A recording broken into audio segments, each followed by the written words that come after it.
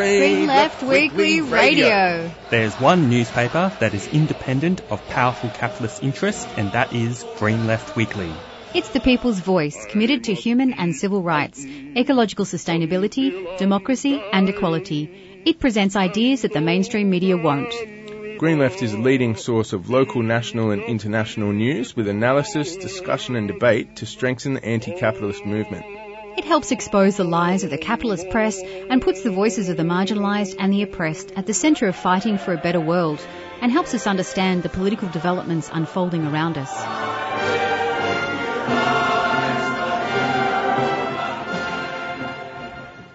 Good morning, listeners. You are listening to Green Left Radio this week. For our program this week, in the age of COVID-19, we're going to be playing a recording of a public forum that was organised by Green Left and Socialist Alliance, featuring a range of speakers, including Elizabeth Latham, Dick Nichols and Mary Merkentich from Socialist Alliance. The theme of the forum is COVID-19, capitalism puts profits over health. And hope you enjoy. Meeting, our first online meeting from Melbourne Socialist Alliance. The title of the meeting is COVID-19, Capitalism Puts Profits Before Health. And we're really grateful to have the range of speakers we've got tonight. And there will be time for questions and discussions afterwards for people who are on the Zoom connection. But we will also be doing a Facebook live stream for this as well. First of all, I would like to acknowledge that as we're hosting the meeting from Melbourne, we're on stolen land, the land of the Wurundjeri of the Kulin Nation. Land which was stolen and never ceded, and we recognise that it always was and always will be Aboriginal land. For people who are wondering who I am, my name is Sue Bolton and I'm a member of Socialist Alliance and I'm also a Moreland local councillor. So the way we'll run the meeting tonight, we've got 3 speakers. Although we may possibly have a last-minute addition from Italy. We're not sure about that yet, but we've got 3 fantastic speakers. Our first speaker will be Elizabeth Latham, who is a union activist, an education union activist, who's also a contributing editor of the Irish Broad Left and has also been contributing articles to Green Left Weekly on the COVID-19 crisis and particularly workers' rights.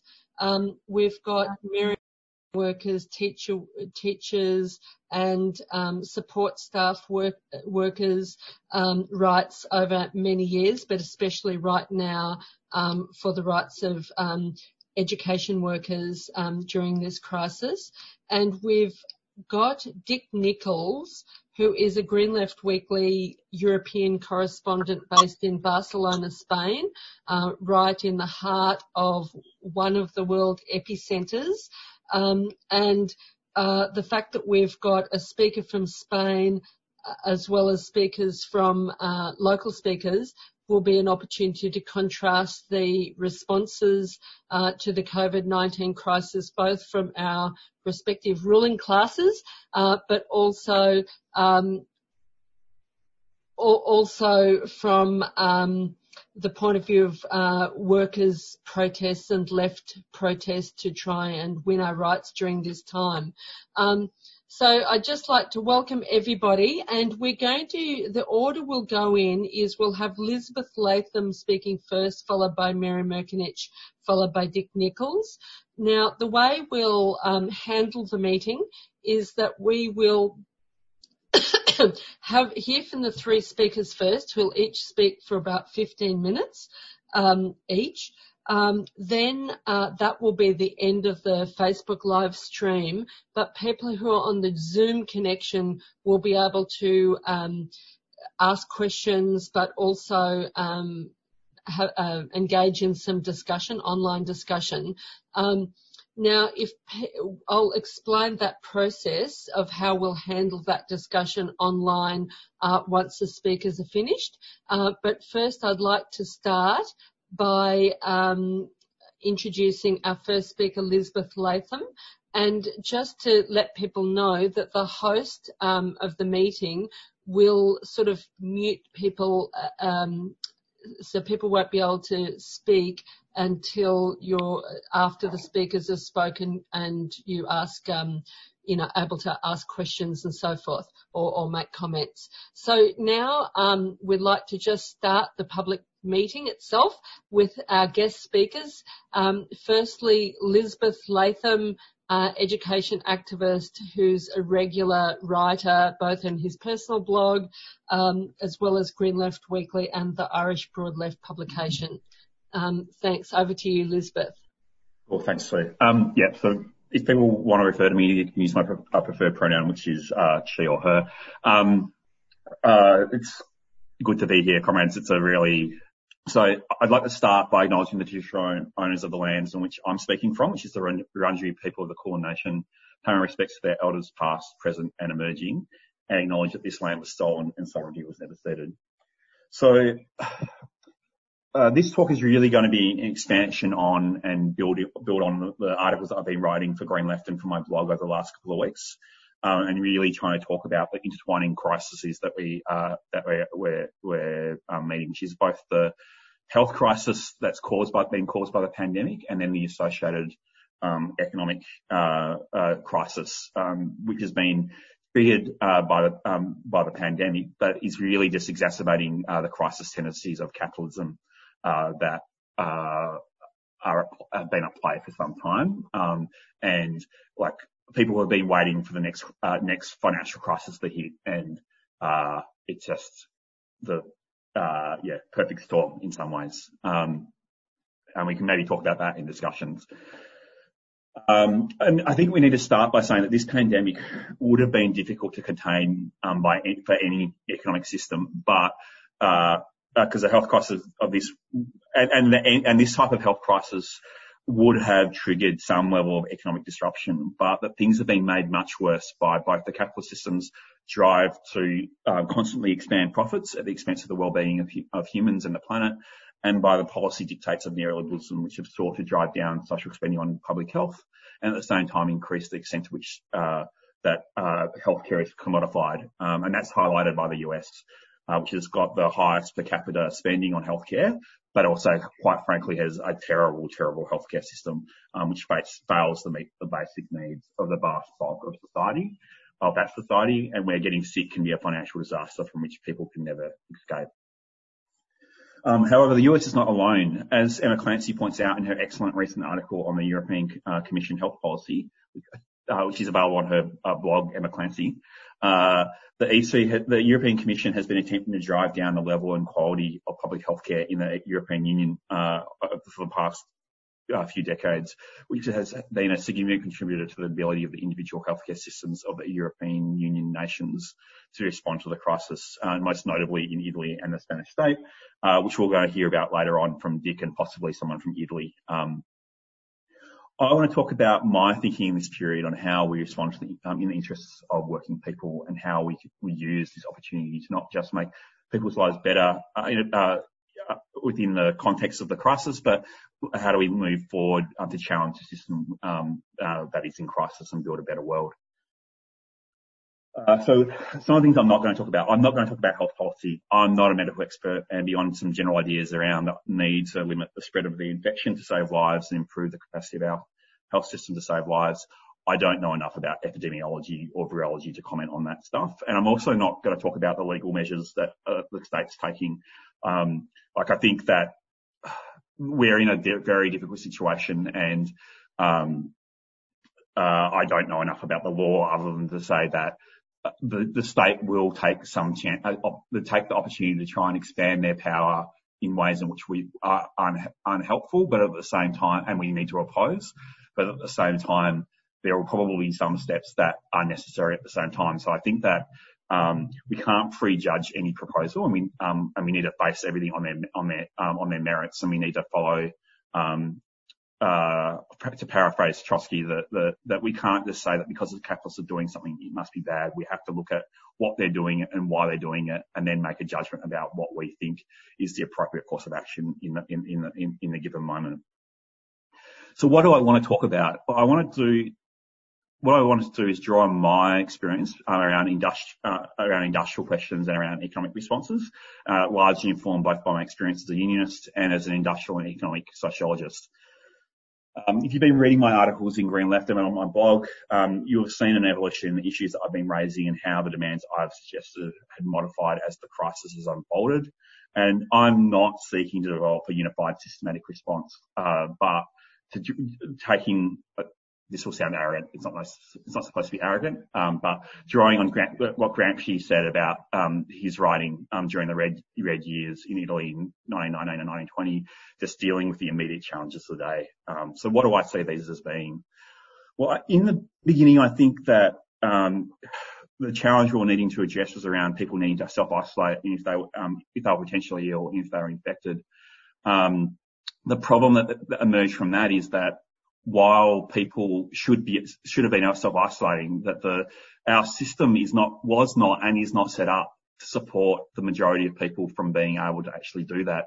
In Australia, there's 3.3 million people who are employed casually. They have no leave, and so what is going on there? And so them self-isolating would mean them just not being paid for weeks at a time, and that's something that is unfair to be asked of. And so the immediate initial responses was from the ACT and unions was the call for special leave, the coverage to cover that, particularly for a 2-week period.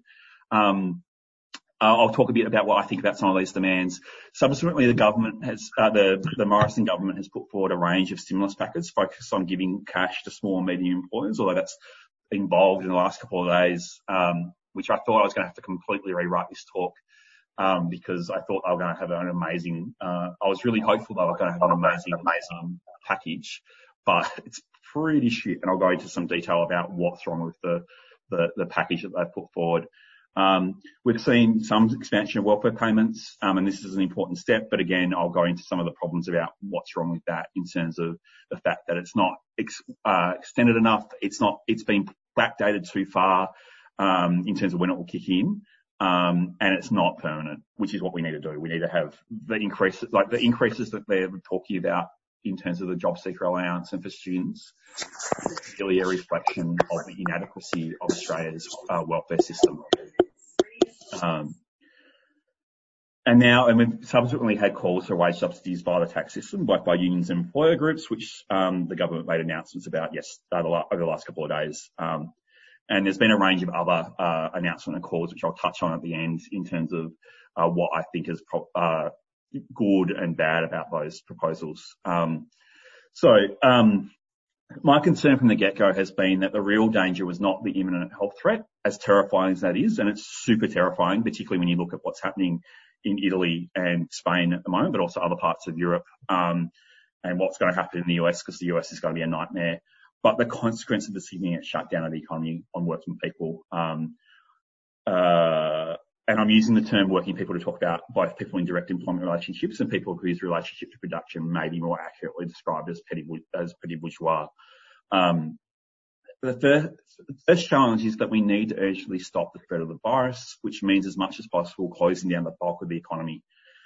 Except for those parts of the economy we need functioning to keep people alive or to allow people to keep the essential workers to keep functioning. So healthcare, food production, power supply, manufacturing of personal protection equipment and other medical goods, medical research, distribution networks, childcare education for those still at work, which should only be the essential workers, public transport for people moving people around to work, and that is that everything else is pretty much not needed. If they can function at some level online, but that's fine. But if not, just close it down. That's my personal view. And that's been part of the struggle in Italy in the last week, where there's been a general strike by workers in a lot of manufacturing areas who are being required to attend work, with very limited protection around maintaining their health. And there was essentially stay home in the last week by tens of thousands of Italian workers. The second challenge is, in my view, is ensuring that people are able to survive. This means special leave, initially to cover isolation, quarantine, recovery from illness. But however, I think that the call for 2 weeks leave for all workers, which the ACT put forward, was good. It was also insufficient, and should have been, and this call should have been around, at that point, around unlimited leave to meet people's commitments, particularly as the economy slows down. And whilst I think that initially this needs to be done through companies' cash reserves, even the largest companies will run out of money if they're not trading. And so the demand for wage subsidies, which the ACTU started raising in the last week or so, and was supported unevenly by business, is really important. It's really important to guard against job losses and to try and maintain people's purchasing power as much as possible, along as well as the increases in welfare payments, which I've already mentioned, which need to also be made permanent. However, companies, particularly large companies at risk of failing, should simply be nationalised. So, and we should be looking at this as an opportunity to try and position the economy around the need for just energy transition post the current slowdown and the pandemic. So over the past 2 days, the government has announced a wage subsidy scheme, and that was just days after they rejected the call. The initial reports, particularly in the Financial Review, suggested that it was going to be similar to the schemes in Britain and Denmark, where they guaranteed a percentage of workers' wages. So the British scheme, I think, was 80% of workers' wages, and the Danish scheme was 75%. However, the Morrison government scheme does not do that. Instead, it sets some quite high qualifying barriers for businesses. So it means that for companies that have a revenue of less than $1 billion a year, they have to have lost 30% of their revenue. And for businesses that have a revenue of above $1 billion a year, they have to have lost 50% of their revenue. And there's a lot of those businesses. There's a lot of businesses that just won't qualify, but they're going to struggle, or they won't qualify for a while. They're going to struggle. And the payments will only start on May 1. They'll be backdated to March 1, but I'm not sure what people are supposed to do for 2 months if they've been stood down without pay. And the payments will be at 70% of the median wage, which is about $1,500 for all workers. And that's irrespective of their normal hours, what their normal wages are. And the money will go directly to companies. It's unclear how the payment will work. The Centre for Future Work suggests that workers will receive at maximum their normal wages, which means that some companies will be in a position to pocket the additional payment. It also needs to be acknowledged that for casual staff to qualify, they have to have been working for more than 12 months for the employer, and it's unclear how that's defined. It's unclear how breaks of service will work. For those that don't know what a break of service means, it means there's been a gap in the employment, which is very common for casual workers. And so without that being clear, it's very hard to know exactly how some of this stuff will work, and everyone who's looking at it is trying and get their heads around it. And that's been the problem with a lot of the government announcements, is that they're very light on detail, and there's a lot of grey to be filled in. And as you fill in the grey, you find out that what looked like a pretty shit deal is even shitter. So I need to say that while the announcement is positive and significant step, like the early announcements by the government, it is delayed. It's been delayed too much, and it's insufficient. Payment needs to be brought forward, and equally important, it should be capture a greater share of workers' actual wages. And this fight will need to occur both at the level of lobbying government, but also in ensuring that all the subsidy money that is given to businesses flows through to working people and is not used to bolster the company's cash reserves. And whilst it may seem unrealistic to demand more, the rate at which the government is announcing new stimulus packages, generally after the previous packages proved itself inadequate in just days, shows both the pressure the government and the ruling class are under and the extent to which they don't have answers to the problem facing the planet. It suggests we could rapidly enter a serious period of legitimation crisis.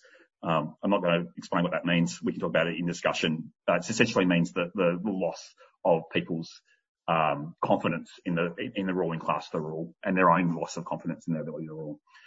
Which means that it's vital that we have a vision of what could be done to meet the challenges facing working people, and to be raising those demands and be trying to spread those demands. So having said that, I just want to talk about two things that have emerged in the last few weeks. The first is the idea from the government around the idea that workers should draw down their super as a way in which to meet gaps in their income. And we have to say that that proposal is a recognition by the government that their response is entirely inadequate. And it's aimed at shifting the cost of the crisis directly onto working people, forcing them to mortgage their futures to survive in the here and now. And that many of the most insecure workers won't have the money to draw down on. So for those that don't know, the proposal is that you'd be able to draw down $10,000 in this financial year and $10,000 next financial year. Lots of workers under 30 don't have that much money in their super accounts. And even in the late 40s, the average super account is about $60,000. So we're talking about a very large proportion of people's retirement savings that they would just be, they would never be able to recoup. So there's a real danger of that proposal destroying, all or substantial parts of the retirement savings of working people, and creating a space for speculators to profit even more as funds are forced to sell off assets in order to pay demands from members for cash. It needs to be remembered that industry superannuation funds are major investors in many public-private partnerships, which is a problem of itself. Public-private partnerships are a really terrible way for governments to pay for infrastructure, like super bad ways. But it mean that process will mean that companies that the super funds will be forced to sell off assets, and it may work as a mechanism to further and intensify the much more effective privatisation of those projects.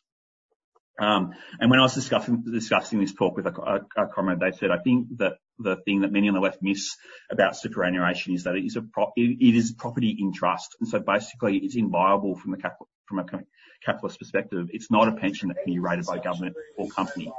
But the drawdown and subsequent potential for liquidity crisis would change that situation significantly, because they would be able to raid those assets which are held in trust for working people's future.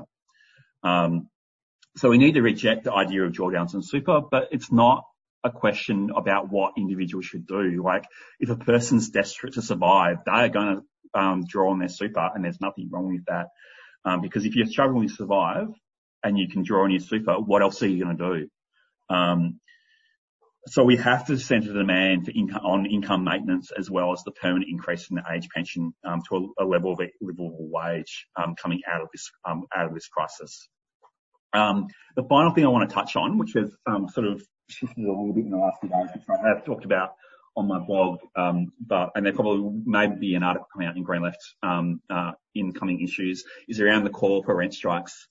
There has been a growing call for people to not pay their rent. For many people, as they lose their jobs or are stood down, there will be a real question regarding their ability to pay rent. And they're going to face a Sophie's choice of between paying rent or eating. And they may not even have that choice. They may not be able to do either. And in this context, the call to not pay rent or suspend rent mortgage payments makes total sense. Obviously, the government's announced that they're doing a moratorium on evictions for 6 months, and there's been agreements from the banks around mortgages. However, the problem is that if there's a generalised effort to not pay rent by people who can pay rent, we risk a deepening of the crisis. So my view is that if people can afford to pay their rent, they should, or they should pay a bit of it. From my point of view, the primary problem that we face at the moment is around protecting people's incomes, the incomes of working people. And so if we are able to do that, all the other things that people are raising become secondary issues. Like, if you've got your income flowing through and it's guaranteed, you can pay your rent. If you don't need to go to work and you're getting paid, you don't need to worry about childcare, because you don't need to go to work and you can stay home and you can look after your children. And then teachers don't need to be at school, and childcare workers don't need to be at childcare establishments, except for providing teaching and childcare for the workers that are in essential industries. I think that the events of the last month, the rapid shift in the position of college and government, along with the announcements of wage subsidies globally, shows the ruling class is unsure how to respond and are extremely susceptible to pressure. And we need to be taking this opportunity to raise demands that not only address the immediate challenges facing us, but which challenge the right of capital to dominate our society. This is an unprecedented challenge for society, but it is also an incredible opportunity to build social solidarity, community power, and fundamentally challenge the logic of not only neoliberalism, but capitalism itself. There will be a need to restart many industries post the pandemic, and that offers a serious opportunity for discussion as to what that reopening and retooling should look like. The crisis has highlighted a broad range of issues that around which there's a real need for to have a discussion around, such as the expansion of public health systems and for public housing. Both of these would be significant opportunities for both jobs and the transformation of our economy from something that is a source of private wealth to a social good. Certainly, there's a real opportunity for construction of renewable energy as a mechanism for rebuilding the manufacturing sector in public hands. In all of this, we should be arguing for the right of working people to have a say both in our communities, but also in our places of work, and the vital role. And this has been highlighted by the vital role that working people are playing in keeping the world functioning at the moment through this crisis, and the total inadequacy of the market to respond effectively. Okay, I just got my 15-minute signal, so I've got one paragraph left to say. So to do this, we need to be creative, we need to be bold, and we need to build alliances based on the dynamics of the movement today, not historical divisions. Another world is possible, so let's work together to build it. Be realistic, demand the impossible. Thanks a lot. Thanks heaps, Elizabeth. I hope you didn't have to rush through the last bit too much. Our second speaker, now people who joined while Elizabeth was speaking will be able to ask questions after we've had all of our speakers. So don't worry, write down your questions and keep a note of them. You'll be able to ask them later.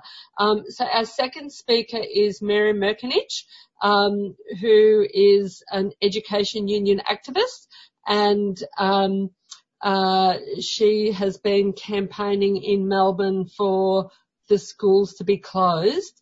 So I'll hand it over to Mary, who's on the State Council of the Australian Education Union in Victoria.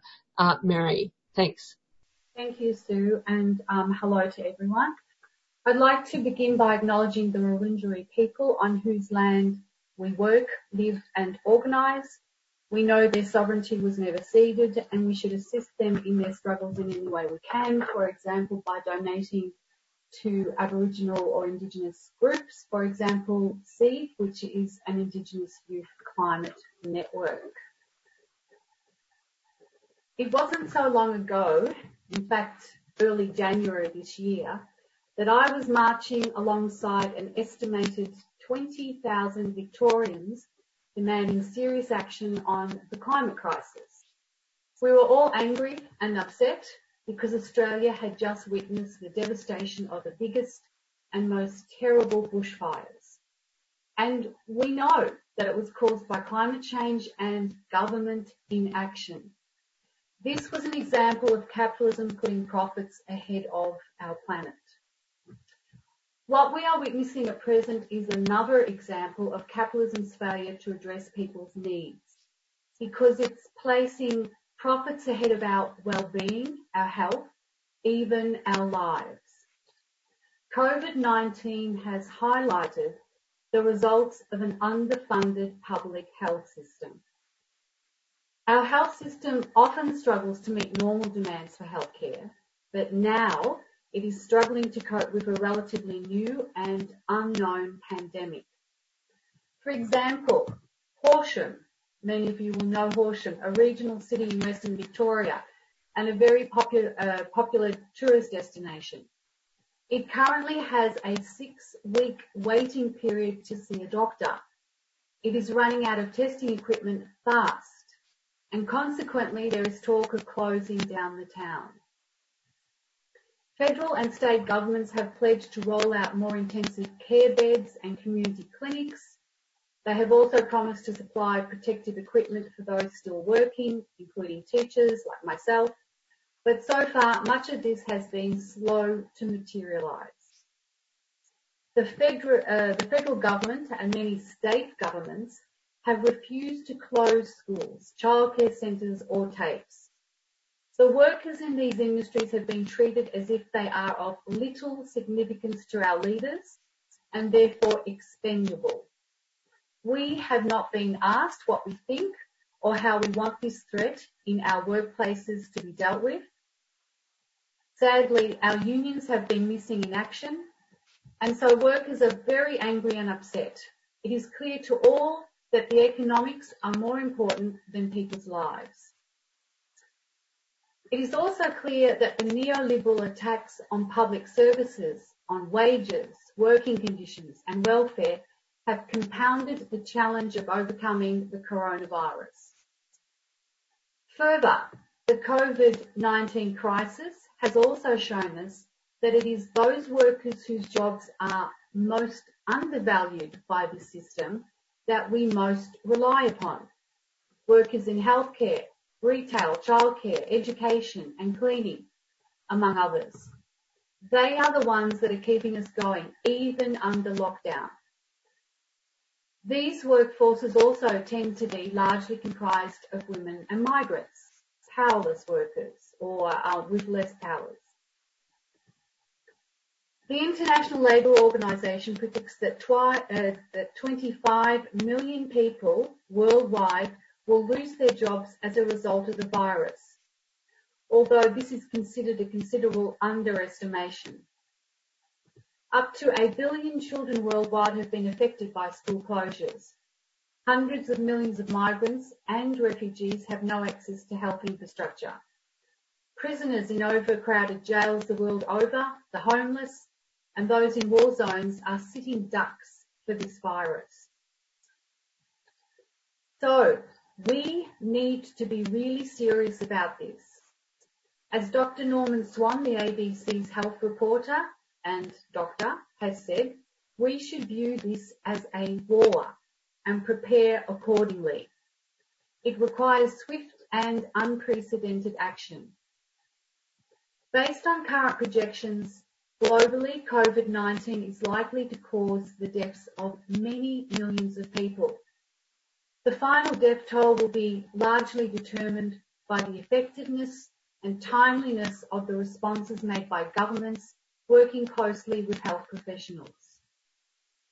We need, as societies, to rally all of society's resources and make decisions that protect all of us, especially the most vulnerable and powerless.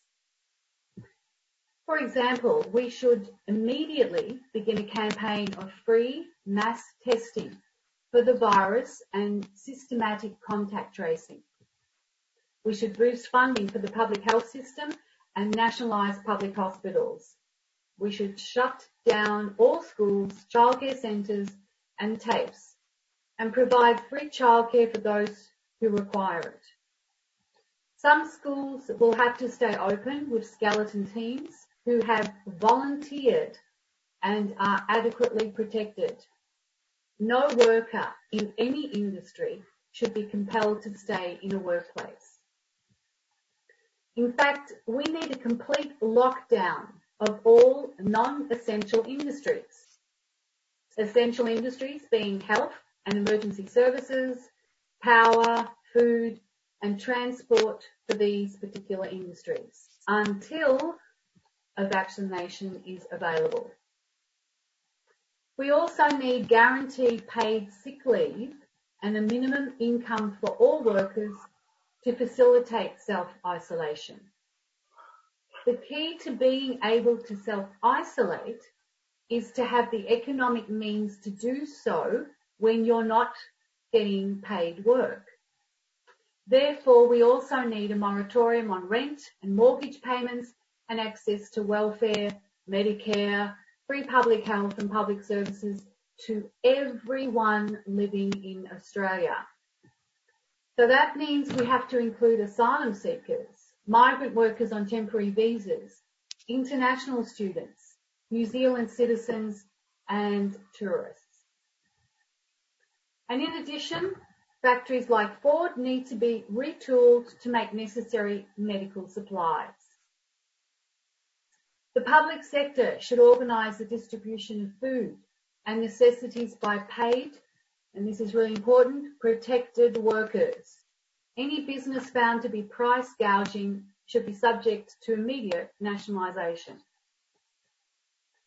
Detention and remand centres should be closed, and prisons either be made safe or also closed. And that's what we as socialists would do, and also what we demand. Governments around the world have been centralising the response to the pandemic, and they have been declaring national emergencies. Such centralised coordination may now be urgent to confront this health crisis that we all face. But centralisation of emergency powers in capitalist states is something we all need to be very wary of. The powers they are giving themselves may well be used after the virus has been brought under control to suppress discontent, heighten surveillance, and maybe impose repressive social control, to push forward the global police state. Military and police forces are being used in countries around the world. In the United States, the National Guard has been deployed in at least 27 states, and the US Department of Justice secretly asked Congress to suspend constitutional rights. The far right will also use this crisis to further their aims, to stoke racism, divisions between workers, and support for authoritarian measures. So we, left and progressives, we need to build a broad alliance to stop anything like this being successful. Consciousness, on the other hand, to be really positive, consciousness seems to be growing worldwide on the need for grassroots solidarity and mutual aid in the face of this pandemic. There are many inspiring examples of such solidarity and also progressive work. I'll name a few. People in Canada started a huge petition to stop Justin Trudeau from handing over billions to big oil. They called instead for direct relief to workers, investments in social services, and an ambitious plan for a just transition to green jobs to help people recover from the COVID-19 crisis. And people also participated in a virtual art build to show solidarity with Indigenous climate defenders in Canada. Activists in the Philippines are meeting to work out their demands for a strong Green New Deal. On the Pacific island of Tokolo over the weekend, prepared food rations to assist people so that they could stay home took place. It's part of the local Inatu system, a form of sharing in a time of need. And all over, mutual aid community groups are springing up at lightning speed online to help with childcare, delivering medicines and financial support. For instance, a new COVID support network platform matches people seeking help with those nearby who are offering help. Left and progressive forces have to demonstrate alternatives to the inaction of the capitalist politicians and also to the far right, so that we can deal with this crisis on our terms and in our interests. And we have to be ready to deal with any coming upheavals so that the working class is empowered and can further our own interests. I would say that this is the construction of a society with values based on human needs rather than profit, and the needs of the environment and all the species that inhabit our planet. I'm going to stop there, but I'm happy to discuss any questions that people have. Thank you.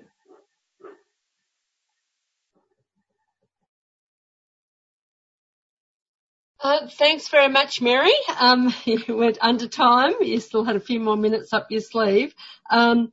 So now we'll move on to the other side of the world, and I'd like to welcome Dick Nichols, who's living in the heart of Spain, in Barcelona, And of course, we've all seen the incredible scenes on our TV screens about the level of crisis in Spain. So I'd really like to welcome Dick to speak and describe what things have been like in Spain. Thanks, Dick. Over to you. Thanks very much, Sue, and thanks for the opportunity to participate and give some of the stories that are happening, what's happening over here. Can you hear me? Yes, Nick, yeah. I can hear you. Right. But before I go to Spain, I just want to quote from a letter from doctors in Bergamo in northern Italy, a letter they sent to the Massachusetts Medical Society, which just gives us an idea of how bad the situation can become. These doctors write, "Our own hospital is highly contaminated and we are far beyond the tipping point. 300 beds out of 900 are occupied by COVID-19 patients. Fully 70% of ICU beds in our hospital are reserved for critically ill COVID-19 patients with a reasonable chance to survive. The situation here is dismal as critically ill COVID-19 patients force us to operate well below our normal standard of care. Waiting times for an intensive care bed are hours long. Older patients are not being resuscitated and die alone without appropriate palliative care, while the family is notified over the phone, often by well-intentioned, exhausted and emotionally depleted staff with no prior contact with them. But the situation in the surrounding area is even worse. Most hospitals are overcrowded, nearing collapse with medications, medical ventilators, oxygen and personal protective equipment are not available. Patients lie on floor mattresses. The healthcare system struggles to deliver regular services, even pregnancy care and child delivery, while cemeteries are overwhelmed, which will create another public health problem. In hospitals, healthcare workers and ancillary staff are alone trying to keep the system operational. Outside the hospitals, communities are neglected, vaccination programs are on standby, and the situation in prisons is becoming explosive with no social distancing. We have been in quarantine since March 10. Unfortunately, the outside world seems unaware that in Bergamo, this outbreak is out of control." Well, I just wanted to read that because it gives a sort of benchmark of how bad the situation can become. Here in Spain, or in the Spanish state, excuse me, we've not reached this point yet. But if radical and absolutely draconian measures aren't taken, then we could easily arrive at that point. At the moment, in the 17 Spanish, what are called states in Australia, what would be states in Australia, called autonomous communities here, 8 out of 17 have exhausted their ICU units. So there's a dreadful, intense war to get new ICU units set up in sort of field hospitals. And Madrid and the Catalonia are the worst hit in this situation. There's a generalised shortage of equipment, especially of respirators, and the level of stress on professionals, especially I would say the younger generation who've never gone through anything remotely like this, is extremely hard and extremely high, and the infection rate amongst professionals is very high. For example, there's over 1,000 doctors, nurses and other health workers who are infected in Catalonia alone. But this situation we can still stop this, with appropriate measures, we can still stop this becoming as bad as the situation in Italy. I want to describe just how health workers are tackling the crisis here, and just stress some of the points that Mary and Elizabeth already made, which is this thing is going to be defeated by the coordinated effort and sacrifice of ordinary people, of ordinary workers, by which I mean, from the health professionals down to people who were never noticed in normal life, like the people who are cleaning the streets. In the Spanish state, unfortunately, the problem has been exacerbated by the decision of the Spanish government about how to handle the crisis. This goes to the centralisation decision that's already been mentioned. What they decided was that instead of letting the existing health system, which overwhelmingly operates through the autonomous communities, through the states in Australian terms, instead of letting them continue and the central government acting as a coordinating and facilitating body, they decided to centralise everything and take all the major decisions at the central Spanish level. What this meant is that the federal equivalent would be equivalent to the Federal Department of Health here is making decisions, or is having to make decisions on things like procurement, for which it doesn't have the competence or the people. So you have over-centralised sort of a bureaucratic chaos at the centre, and that inevitably has led to it's a situation where hospitals, health regions just try and survive as they can. So you get centralised bureaucracy, and then at the local level, people just trying to set up field hospitals, get equipment, get masks, get respirators, and make the system survive however they can do that. We have a very strange situation here in Catalonia, because you've got the national question, which I'll talk about in a minute, and of course politics doesn't stop just because you've got a life and death situation. Here in Barcelona, there's a push, and it's successful. They've expanded the number of ICU units from 3 times in the space of 10 days here. But it's a push to just set up field hospitals in, sports centres, gymnasiums and places like that. And where does the equipment come from? Well, you get to a situation where local mayors are ringing up bed manufacturers, or going down to IKEA, which is closed, and saying, how many beds have you got here? I want to buy 200 beds. We have the very bad situation where respirators, there's a big shortage of respirators here. The response, however, has been that local industry, and this is even big industry, which is closed down, has said, we'll churn out respirators for you. So, one of these holies of capitalist production, which is patent law, goes out the window. And I just want to say a few things about, what openings this gives to socialist policy later on in this presentation. But patent law is the first thing, because what's happened is, of course, that we just grab whatever piece of equipment we can, out of which we can make a respirator, and this gets done. In Barcelona, there's a consortium which is already churning out 300 of these improvised respirators a week. They've been certified as functional and working, and not going to place anybody's lives in risk inadvertently by the Spanish Ministry of Health. And similar things are happening in other parts of the Spanish state. Now, my third area, which I want to talk about, and I just want to mention, this is in much more detail in the interview I did in Links with Fred Fuentes. But the third area I want to talk about is the policies needed to defeat this virus.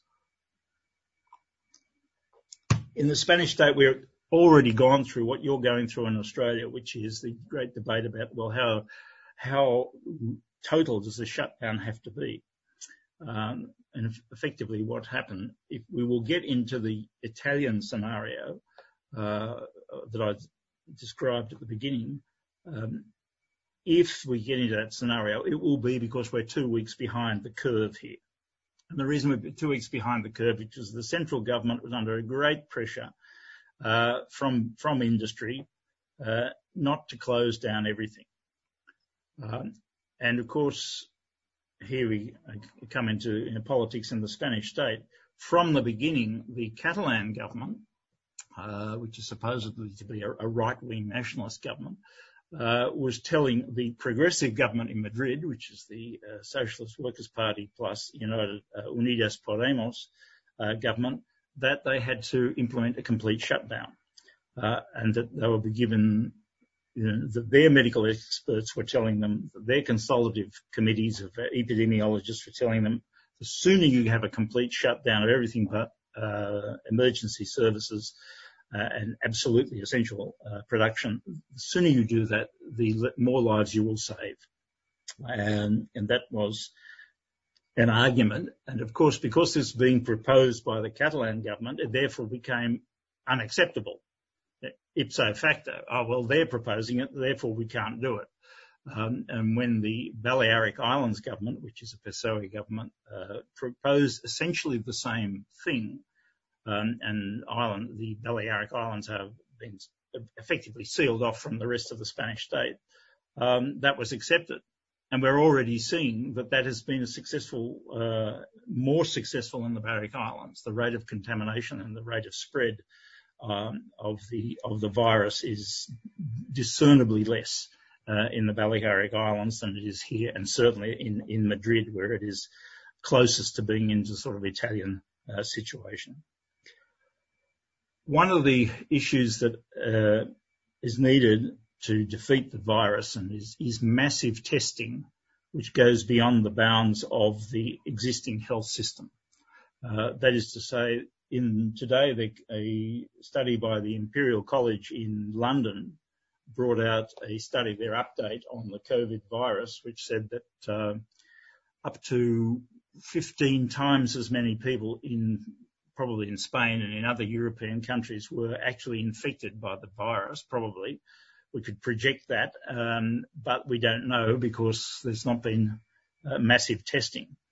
One of the reasons that Singapore, Vietnam, Taiwan, other Asian countries have had a better policy and had much more success in containing the virus is, of course, that they learned from the SARS and MERS epidemics, and on the basis of that pretty horrifying experience, they introduced community testing on a broad basis. Any sign of a symptom, people have to take a test.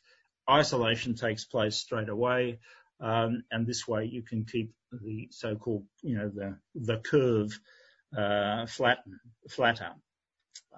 But when you have a community, a public health system which is based on patient care, but not on public health, and community-based public health, then of course it's hard, and now it's got to be done to improvise a community-based public health system. And the harder and the more privatised your health system is, of course, and we'll see this in the United States, the even harder it is to do that, because you're infringing on the right not to have public health. You're infringing on the right not to have big government interfering in your lives. So that's a point that is stressed by the doctors in Bergamo, this article is worth reading. I sent it to Australia. I don't know exactly who I sent it to. Can't remember that. But the article is worth reading because it's basically saying, in this face of this sort of crisis, you need, they don't say this, but this is what they're referring to, you need Cuban-style public health. We don't want to discuss, the adequacies and inadequacies of the Cuban health system, but one thing is certain, that it is a public health system based on prevention, community health standards, and strict control against any sort of epidemic. My fourth point is on the effect of all of this on Spanish state politics. As I said earlier, just because this is a question of life and death doesn't mean that the political fight stops. At the all-Spanish level of the right wing has said, this is a national emergency, it's a war, it's everybody together, solidarity between all political forces. But at the same time, of course, they saying, when this is all over, we'll be telling you, what you did wrong. The Spanish right finds it a bit difficult to manoeuvre in this situation because the way this centralisation has been done in Spain is in a very Spanish way, with the army being brought in, with the police force being given a big role, and with the whole thing being presented as Spain will defeat the virus. So it's not human beings fighting the virus, it's Spain is fighting the virus, which of course then produces an allergic reaction in the nationalities in Catalonia and Euskadi in the Basque Country and in Galicia to a lesser extent. But for example, we have army units, decontamination army units in Catalonia at the moment. The immediate response at the beginning was these people were sent in without being asked for, but just to prove the point, who's in charge now? We're in charge now. We're now overriding and establishing our presence. Now, given the intensity of the crisis, of course, the Catalan government and local councils are now using these army units and requesting their support, their decontamination units. But of course, this could have been done in a completely uncentralised way. Not a completely uncentralised way, but it could have been done if the PSOE government is serious about its rhetoric about Spain being a nation of nations, and we will look to collaborate, and the central government looks to be a facilitator and a coordinator, then they could have done this centralisation in a very different way. The other thing I'd like to stress is what's already been mentioned by Mary, is that the far right is mobilising to use this crisis. So this will be, and we've already got it yesterday in Hungary. What happened in the Hungarian parliament yesterday was that the ruling party passed a sort of enabling law, a Hitler-style 1933 enabling law, which effectively suspends all rights, suspends the constitution, suspends elections, and gives the government the right to do what it likes.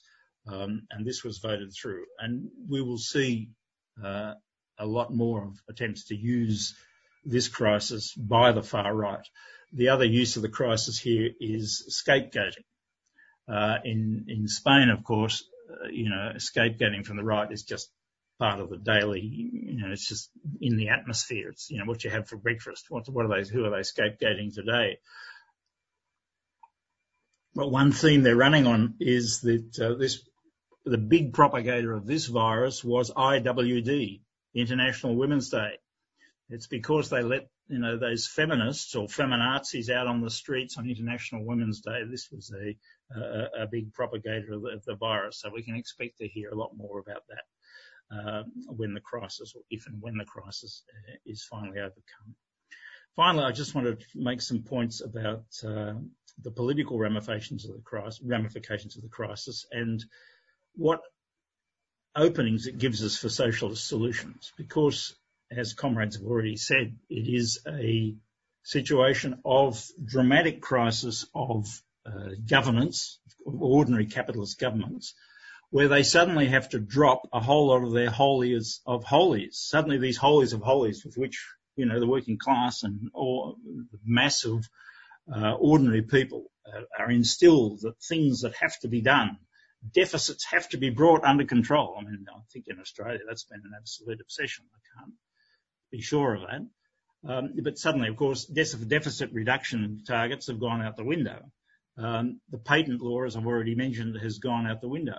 At the European level, the Growth and Stability Pact, which is like the 11th commandment here, which is the requirement of all member states of the European Union to meet the deficit reduction targets, that's been dropped. No sackings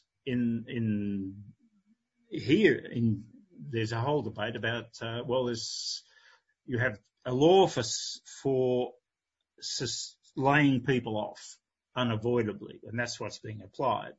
And that will give people, workers laid off will get, I think it's 75, don't quote me on this, 75% or 80% of their usual wage. But of course, the bosses are already and pleading force majeure, saying, well, we can't just lay people off, we've got to sack them. And the government came out, the UP Minister for Labor said, no, we're not going to have any sackings, and said there wouldn't be any sackings.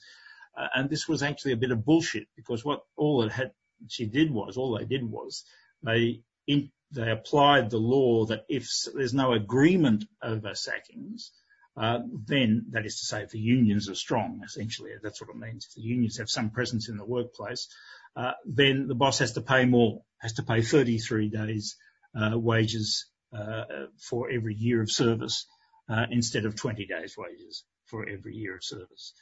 But this brings up the whole question of what has to be done, and Elizabeth has already talked about this, but there's some good examples. I think the best example is the Danish example to date, which is essentially the Danish government has said, we'll just put everything on freeze, don't worry, stay at home, and we will pick up the tab. We won't pick up the whole tab, it'll be 75% or 80% of the wage, I don't know the full details. But essentially this means, and the Catalan government has taken this up here as the next move that has to be adopted in Spain, which is if you have a guaranteed minimum income, then this is a simple thing that can be understood.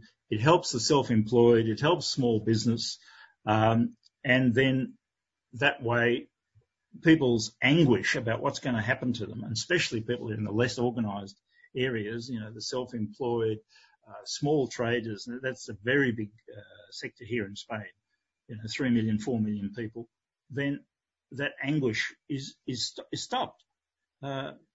And so even the Spanish former treasurer, who's now a deputy governor of the European Central Bank, a person called de Guindos, has said we should introduce a guaranteed minimum income for everybody for the duration of the crisis.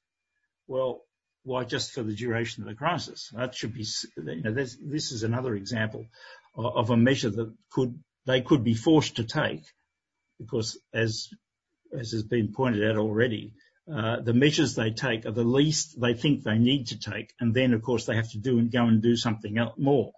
But this is an example of the sort of measure that should be campaigned for. What is the likely size of the crisis? Well, there's a lot of statistics going around, but the bank rescue package in Spain from the financial crisis was, this is the government forked out for the finance sector, 60 billion euros. And that will be small compared to the sort of figure that's needed here after this crisis. As I say, figures are thrown around of between a 5% and a 15% drop in production in gross domestic product. This crisis will also exacerbate North versus South tensions within the European Union. They were very strong at the time of the financial crisis and about, well, we're not going to bail out those Greeks. Those Greeks are going to pay. And that is going to be small scale. Already the Dutch finance minister has come out. I don't know why it is always Dutch finance ministers who are the nastiest people in Europe, but anyway, the Dutch finance minister has come out and said, Spain and Italy didn't use the boom to cut back on their debt and their deficit, and now they want us to bail them out again. Well, that has produced a very violent reaction, even including France. I must say, Macron has come out against this stance, as has Portugal. But it just shows you the intense pressures that they're going to be operating in the European Union. The European Union got out of the previous financial crisis basically through the European Central Bank, just churning out money in very creative ways. But now we've got zero interest rates or negative interest rates, so monetary policy and churning out money is not going to be enough. There's going to have to be a big increase in public investment, which opens up the whole question of public investment for what? For a green transition is obviously what we would say, a serious green transition, not just the sort of fake transition that they're talking about here. One interesting thing that can come up in this situation, I think, is a point that we can make as socialists is people will say, but this is going to be a huge increase in the debt burden. Future generations are going to be lumbered with this. And one thing that was said during the Second World War is if you worried about the size of the deficit that's incurred by financing the war, then let's impose a special tax on the wealthy. That is to say, put a special wealth surcharge on savings over, say, in the Australian case, $500,000. If you're worried about the deficit, you can even make it a temporary wealth surcharge and say, well, we'll pay it off in the future when we can. But it just is a way of dramatising the fact that those who can afford to pay for this crisis should be the ones who are going to kind of pay for it. And let me just finish on this point. I think if this this crisis demonstrates and makes it possible for us to campaign, for socialists to campaign, and it will be very easy to campaign here, for strengthening of public community-centred healthcare where this is already the basic framework of health delivery, which is the case in the Spanish state. And I must say, from an Australian point of view, being an Australian in Spain, the community health system here is like, paradise from our point of view, from the Australian point of view, compared to what we have in Australia, even, of course, more so than in the United States. But, of course, there's a lot of underfunding, there's creeping privatisation, there's the private sort of nibbling at trying to take bits of it out of the public system. That will all end. But this crisis, of course, makes it possible for us to sketch out and use the need for community-based healthcare to say this is how health should be delivered. Public health is actually a tautology. Public health is public. And therefore, if you've got private providers, they've got to be totally under control of the public system. And the perspective should be to gradually, or at some speed or other, weed out private provision and make public health totally public and funded from the tax system and based in the community. So I'll just leave it there, and I'm happy to take, of course, any questions about what's going on. Feminism and class struggle. If you like our work, become a supporter of Green Left Weekly from $5 per month at greenleft.org.au/support. You are listening to Green Left Radio. You were just listening to a recording of an online forum, Capitalism Puts Profits Over Health, which was organised by Socialist Alliance and Green Left. Now you'll be listening to an interview with Adam Bandt, the new federal leader of the Australian Greens, talking about the COVID-19 crisis, what needs to be done, and the question about the climate and politics. All right, beaut. Okay, well, I think this is the first time we've spoken to you since you've become leader of the Greens. So firstly, just congratulations on becoming leader. Thanks very much. As I'm sure you're aware, the COVID-19 issue has just had an overwhelming impact on social and political life at the moment, so I'd like to start there. How would you characterise the government's handling of this COVID-19 response? They a bit too late and a bit too focused on putting business before people. The government should have acted from a much earlier stage when the threat became apparent, but it's the government's economic response that is also telling. They were very quick to shovel billions of dollars out the door to assist large corporations to stay afloat, but there were no strings attached to it. And as a result, we saw images of or Depression-era images of dole queues snaking around the corner. That could have been potentially avoided if they'd listened to the Greens in Parliament and made the support to business conditional on jobs and wages guarantees.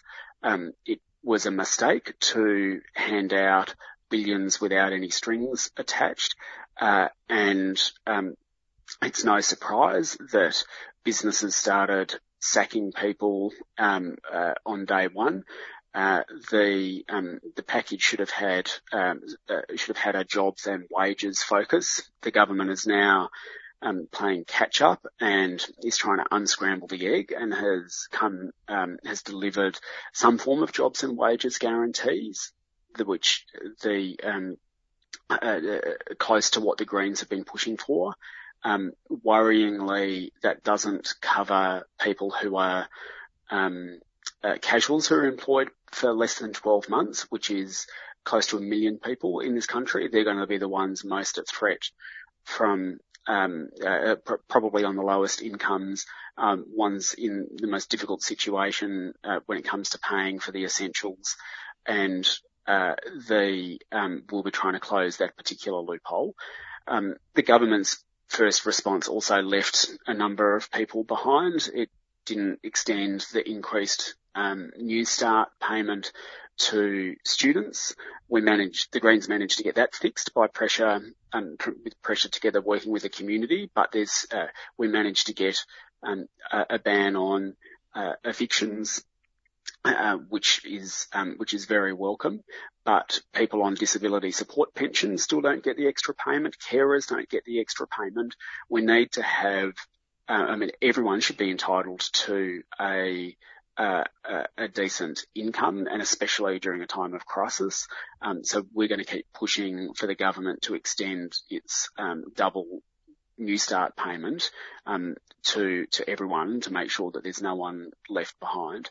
On the public health front, I think New Zealand has taken a better approach than Australia. I think the government's reluctance to act quickly stemmed in part from their desire to just continue business as usual, and it took them a little while to realise the scale of the problem, and that the government's first instinct wasn't to put human life above business as usual, and as a result they're a bit slow to get going on a public health response. Yes, okay. What would you see then as the priority measures to be adopted right now? Firstly, ensuring no one is left behind, and that means making sure every group in society has access to a guaranteed income through this crisis. Not only banning evictions and foreclosures, but also making sure that rent and mortgage holidays are given where they're needed, so that we don't find ourselves in 6 months with people having huge debts and being in significant stress at that point. We need a significant expansion of our public healthcare system. One of the things that's going to get us through this is a strong public health system, something that governments have attacked over many years and decades. That's going to be a significant front line of defence. We need to significantly expand our public health system and the equipment in it. I'm worried that we don't have enough ventilators and intensive care beds, for example, and we need to expand that. And if we need to have a look at saying the private sector now has to be subsumed in the healthcare sector, has to be subsumed to the public good, then that's something that we should look at too. Yep.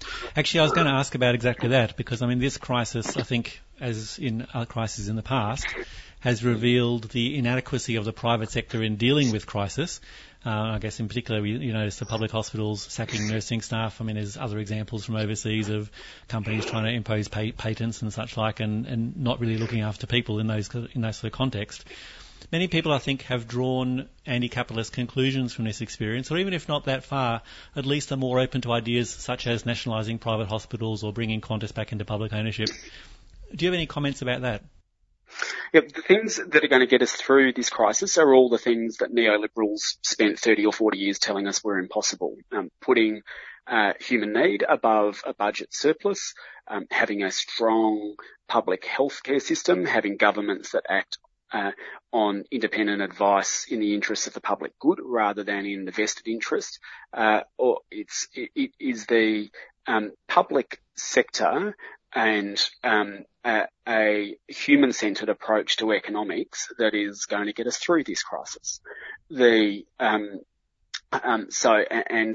Conversely, it's been the attacks, the government attacks on the public healthcare system, attacks on public housing that have left so many people vulnerable to this crisis. We have a homelessness and housing crisis in a very wealthy country, and the government is advising everyone to stay at home, but what if you haven't got a home to stay in? And we've got hundreds of thousands of people on the public housing waiting lists across the country after governments of both persuasions spent years underfunding them, and now we're finding that it's exactly public services like that that are going to get us through. So one of the things that the response to the crisis brings home is that it's actually public services and public institutions acting in the public interest, not in vested interests, that are where we turn to in a crisis. So that has been it's not necessarily a lesson that the neoliberals are wanting to draw from this crisis, and we're all going to have to be prepared for when in a few months or a year's time they start to complain that now the cupboard is bare and they've got to wind back the job seeker payments and they can no longer continue to support people who are doing it tough. We're going to have to be prepared for a fight to make sure that we don't go back to having such an unequal society. But if there's one thing that the response to this crisis has shown, it's the importance of the public ahead of the private. On the question of government sort of bailing out of corporations, I think the government should look at taking ownership stakes in some of these big corporations that we're being asked to bail out. There's, I think, if the public is going to be exposed to the risk associated with these big corporations and is going to assist them to continue to operate through the crisis, then I think it is fair to ask for an ownership stake in return where appropriate, and in many instances, especially when we're dealing with essential services, I think a lot of people would think that's quite a sensible thing to do. Yes. Now, thanks. I wanted to turn to climate change. Obviously, before COVID-19 began to dominate public attention, the bushfire crisis, which it feels like so long ago, but really, highlighted the absolute urgency of dealing with the climate crisis. Yet Labor and the LNP both remain committed to miserable or even non-existent climate policies. At the risk of being asked of accusing a Dorothy Dixer, can you just comment on Labor's net zero by 2050 policy? Well, there's every chance that by 2050 it'll be too late. The science is pretty clear that it's what we do in the next decade that is going to count the most. And we need very, very strong cuts to pollution in before 2030. Otherwise, we may pass dangerous tipping points after which global warming becomes unstoppable. If all that governments and oppositions can do is say, well, we'll take some action by 2050, then in the absence of strong 2030 targets, that's a death sentence. It's a death sentence. And so we are very disappointed that the government's 2030 target is woefully inadequate and has us on track for between 3 and 4 degrees of global warming. And so the government's got to go. Like, the government is a government of climate deniers and corporate shills, and they've got to go. But Labor, by dropping its 2030 target, has taken the pressure off Scott Morrison and is contributing to the idea that we can wait several decades when in fact it's an emergency. So what targets and also what policies to achieve those targets do the Greens support?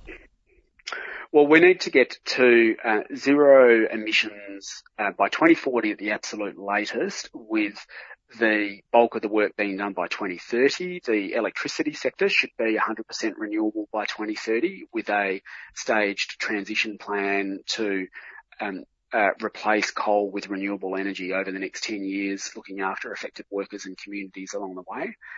The whole economy needs to be, the whole society rather, needs to be looking at pollution cuts by 2030 closer to 82% rather than what's the 26% that's being proposed by the government at the moment.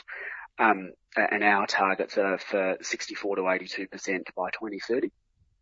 That's the kind of, we need as much as possible to be zero emissions in as many sectors as we can by 2030, with the remainder of the work being done by 2040. And you have made support for a Green New Deal a centrepiece policy for the Greens upon becoming leader. So I guess I wanted to ask, what do you think a Green New Deal should look like? And do you envisage the Green New Deal as an exclusively Greens policy, or is it a project you would consider working with other people to develop and campaign for? In which case, what would that collaboration look like?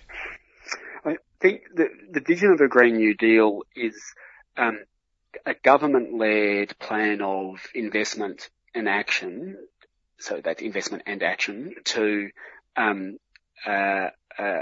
create new jobs and industries as we make Australia more equal. And so the twin underpinnings of it are a public-led program of investment to tackle the climate crisis and the inequality crisis and the jobs crisis that Australia is facing. And the second pillar of it is universal services. So making sure that we are all looked after and that no one is left behind. So making education genuinely free, looking at free childcare, understanding that, that we're a wealthy country and that and that universal services are something that's core to what most people in this country think is key to a good life. In terms of and my goals are to turf the government out, get Greens into balance of power in both houses of Parliament, and then implement a Green New Deal. And so that will involve working with other parties and independents to make that happen. In 2010, the Greens worked with Labor and independents to put in place a carbon price, get dental into Medicare for kids, and bring about a number of other reforms. I think that we're not that far away from that outcome in Parliament again. It's a very tight Parliament still.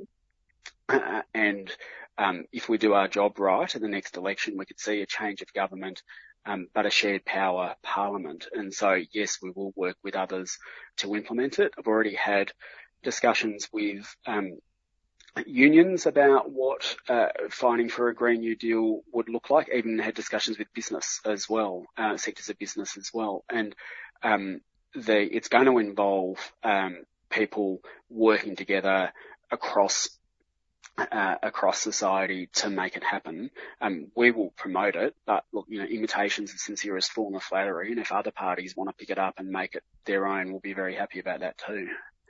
And do you have any other comments on priorities for the Greens under your leadership? I think we've got a terrible government, and we want to hold the government, we want to turf the government out, and they're a government of climate deniers who are making inequality worse in Australia. So for me, my priorities are to get Australia, to tackle the climate emergency, to tackle the inequality emergency, and to tackle the jobs emergency, jobs crisis rather. One of the things that I'll be talking a lot about during the course of my leadership is the importance of decent jobs with good conditions and lifting the minimum wage, lifting rates of pay in Australia at the moment, but also tackling job insecurity. It's especially the case amongst young people. We've got, before the coronavirus crisis hit, we had nearly 1 in 3 young people in Australia either doesn't have enough work or doesn't have a job at all. Now, I think that's a national crisis. The casualisation and the increasing insecurity of work has reached crisis point, and it needs to be reined in. Like I said, say more broadly in terms of a focus for me, I think people in this country are feeling very anxious, and part of the reason that people are feeling anxious isn't just the climate crisis, and it's not just the threat of coronavirus. It's because over the last 3 to 4 decades, governments have made a lot of the basics of life very uncertain and no longer guaranteed. So you're no longer guaranteed a roof over your head. You're no longer guaranteed, even if you find yourself lucky to get a job, you could still find yourself living in poverty. Part of government's role should be to guarantee the basics of life for people, and so I'll be fighting a lot on the jobs front, on the housing front, and on making sure that the basics of life are guaranteed and that they're treated as essential public services. Okay, thank you very much for your time. Good on you. Thank you. Okay, have a good run. Thanks. Bye. Okay, see you then. Bye. So thanks, Adam Bandt. That was Adam Bandt on Green Left. Okay, see ya. This brings us to the end of the show. You have been listening to Friday Morning Breakfast with Green Left Radio.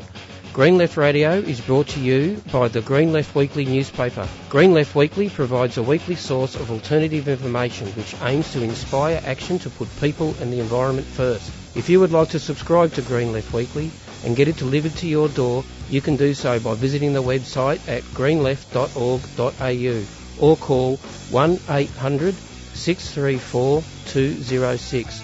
For new subscribers, it's only $10 for the first 7 issues. Thank you for listening. You are tuned to 3CR Community Radio 855 digital on the AM dial and streaming live on 3cr.org.au.